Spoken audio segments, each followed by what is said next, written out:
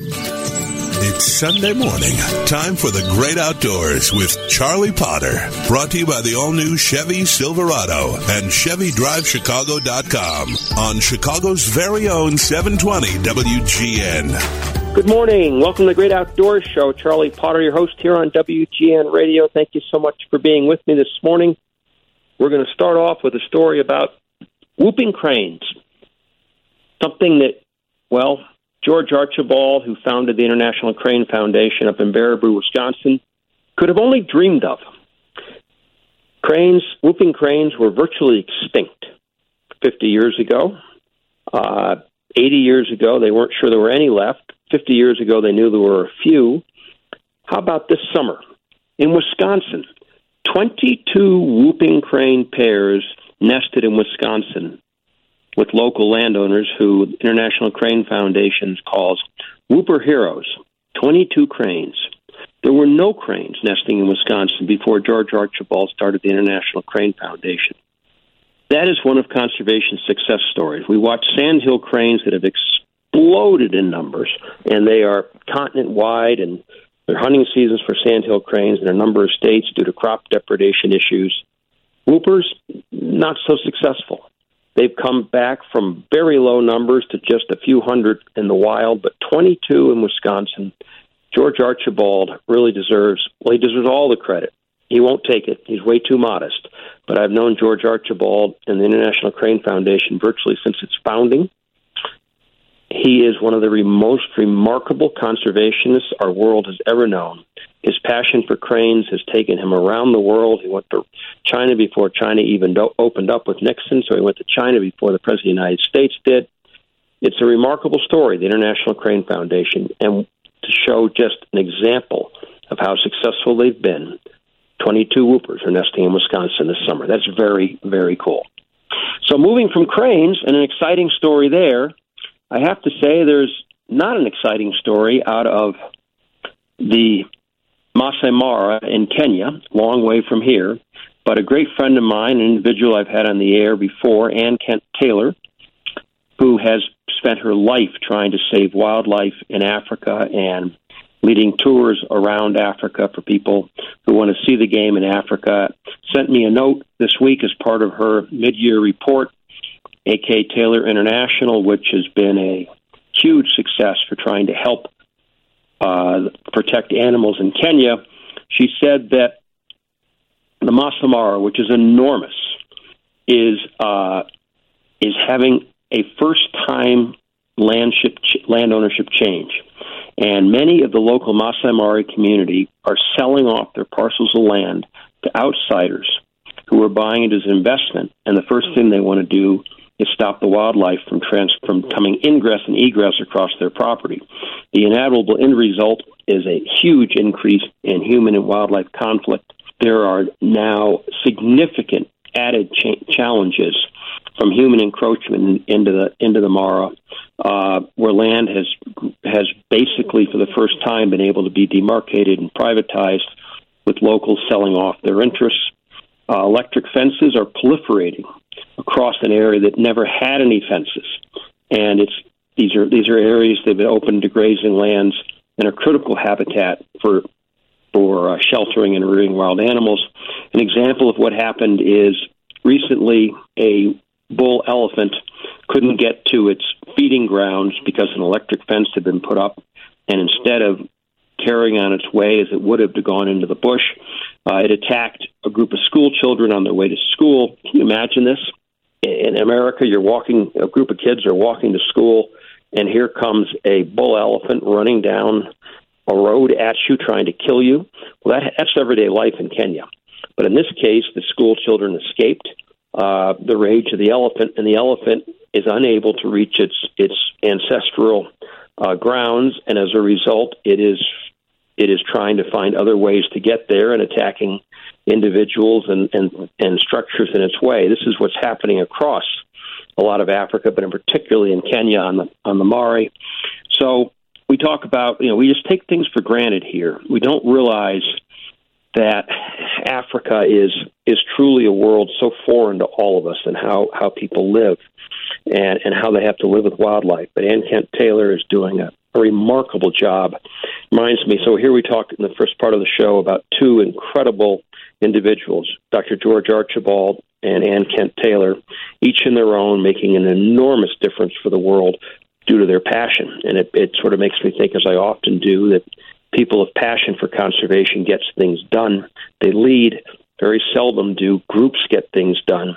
Groups may get things done or accomplished with a leader who is passionate, but they don't on their own, without a visionary and without a passionate leader, they don't tend to amount to much. And in this case, International Crane Foundation is saving cranes around the world, and Ann Kent Taylor is doing everything she can, working with conservation and business interests to save the wildlife of East Africa. So moving from those two great individuals, I've got to talk for a moment about sage-grouse. I have talked about grouse in the past, sage-grouse in the West. They're obviously a cousin of the grouse that we have here in the Midwest. And I've talked about the precipitous decline in grouse populations across the American West and really the conflicting views as to what is going on. And recently I had an interaction with individuals on both sides of the sage-grouse issue, that being the Bureau of Land Management, which thinks it's its charter now, along with the Forest Service, is to save the sage-grouse, and with farmers and ranchers who believe they absolutely know what's going on with the sage-grouse, and it's not what the Bureau of Land Management thinks is going on, and then also with what I would simply call the continuing radical environmental groups who believe that sage-grouse are headed for extinction and we should shut everything down. I'll speak about this more after the break, but what is happening is we don't have the science to know how to manage sage-grouse. We don't understand what has caused the dramatic decline in sage-grouse populations across much of the American West. We have theories, and the theories of landowners are very different than the theories of biologists. And they don't seem to be, the biologists and the landowners don't seem to be connecting because the landowners really don't have a forum in which to have their views heard. And that is the part of the show that I think I want to talk about, which is so important, is why do we ignore people who spend their lives outdoors, or in the case of ranchers and farmers, particularly ranchers in the American West, they're out with their cattle, they're out on the landscape every single day, and they have been for decades, and they have been for generations.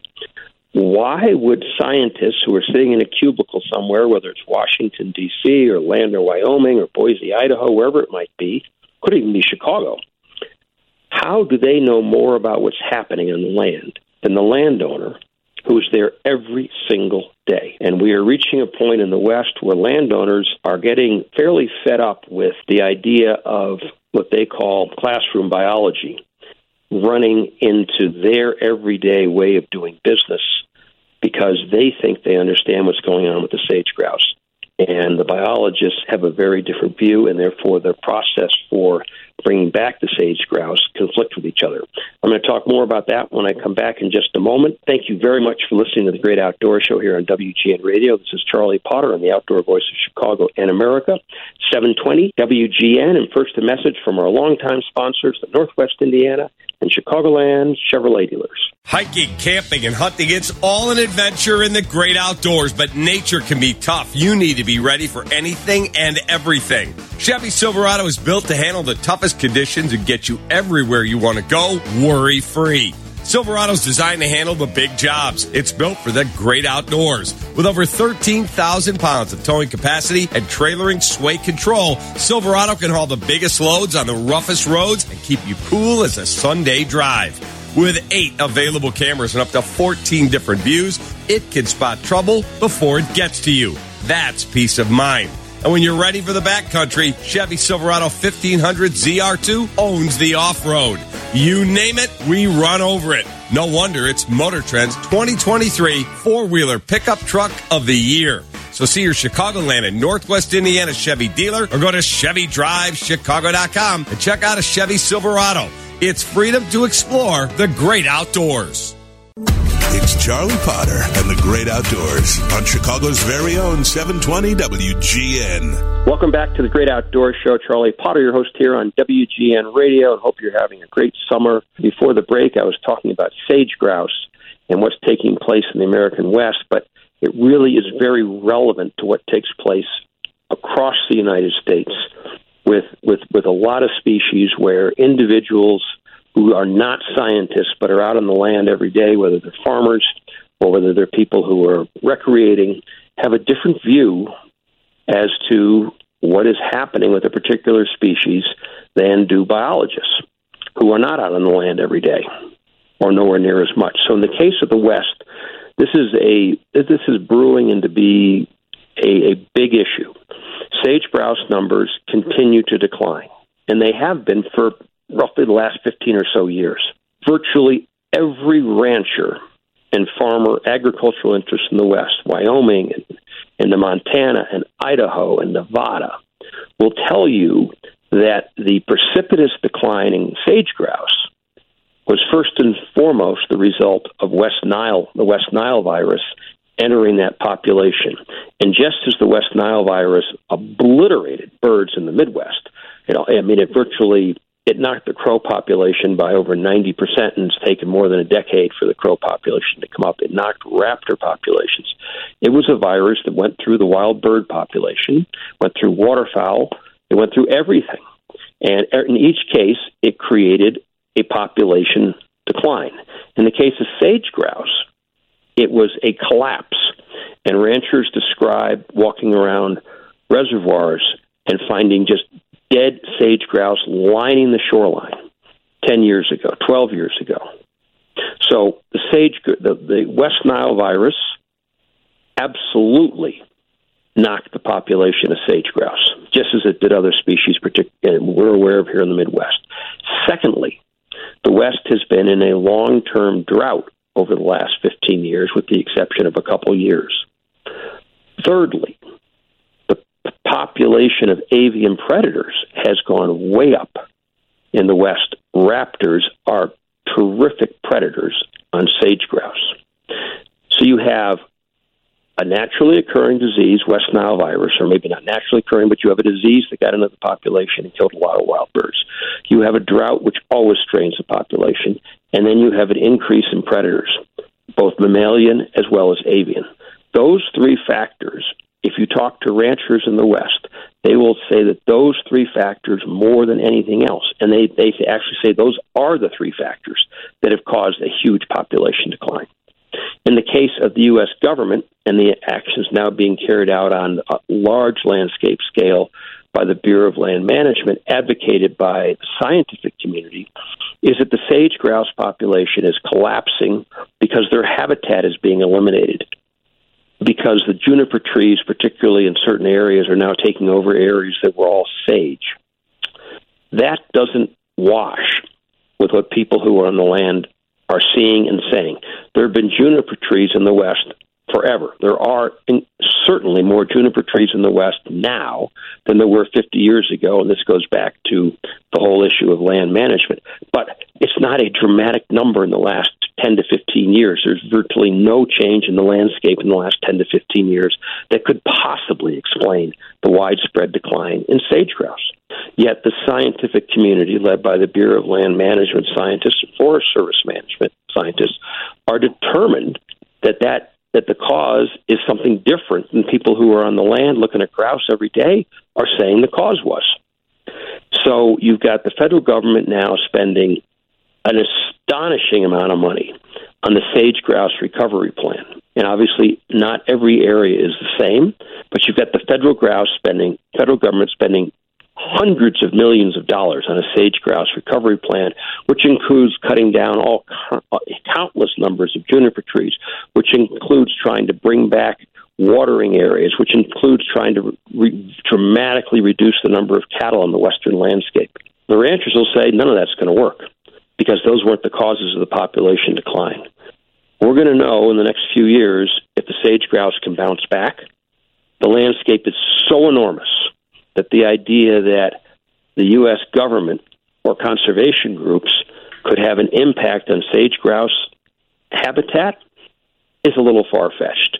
We better hope the ranchers of the American West and the farmers are correct, that really the factors were bird flu and then predation and drought. Can't do anything about bird flu. we can do a lot about predation, but you don't see anyone in the federal government doing anything about predation on sage-grouse as well as other birds. That could be as big a problem as the West Nile virus.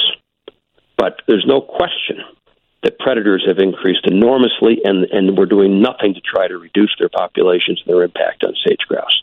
And then, of course, we can't do anything about the weather. So if the drought continues, that's just going to only make things worse. If we have more years like this year, then things will get better because the conditions will get better. But once again, we find that huge amounts of federal money are being expended, maybe not with very good science behind it, and certainly not with the cooperation of landowners across the American West who believe they know what's going on. Wish there was a way for the federal government and their bureaucratic divisions, Bureau of Land Management and Forest Service, to figure out ways to sit down with the landowners who've been on these lands for generations, who know where every single tree on a 5,000-acre ranches, who know where all the springs are, who know where all the lecks are, whether it be for grouse or whether it be for partridge. They know where everything on their property is. And a computer sitting in an office somewhere doesn't. And that's the conflict we continue to have across America. And certainly here in Illinois, we see it all the time, where scientific interests don't take into account what individuals on the land see and individuals on the land say is happening. It's just one of those things where as we become further detached from nature, 25 years ago, the scientists in a lot of these agencies, both state and federal, they grew up in the outdoors. They grew up hunting and fishing. They had relationships with landowners. That's not true today. So many of the scientists charged with managing wildlife have never spent any time in the outdoors, don't understand the landscape, don't understand the landowners. That's just a fact of what's happened as we become ever more urbanized, but it is absolutely causing increased conflicts in points of view as how to manage wildlife, whether it's deer here in Illinois or whether it's waterfowl or whether it's quail, whether it's fish. Fisheries biologists actually tend to be a whole lot closer to the land than do other biologists. But science is extremely important, but science is only as good as the information that comes in. And just because you don't have a scientific degree doesn't mean you don't know what's taking place on the land. And so we really need to have a much more open dialogue. And frankly, we need to have much more respect from individuals who have big education degrees and against those who may not have much of an education degree, formal education degree, but they got a lot of education when it comes to street smarts, or in this case, when it comes to landscape smarts, whether they be ranchers or farmers. In closing, I got 1 minute left. Simply want to say that we're following a story that is breaking about the Department of Education not funding schools that are offering archery in the schools programs or programs that encourage target shooting. We're going to have much more on that next week, but it appears that one of the really successful programs in the country is being singled out by the Biden administration to not be continued because of the belief that maybe if you teach kids how to shoot archery, that might lead to them, I don't know, becoming dangerous citizens. I don't really know the answer, but the story is just breaking. We'll have much more on it next week. Thanks so much for listening. This is Charlie Potter on the Outdoor Voice of America and Chicago. Actually, it's Chicago and America. Thanks for being with me. I'll be back next Sunday morning with much more in the great outdoors.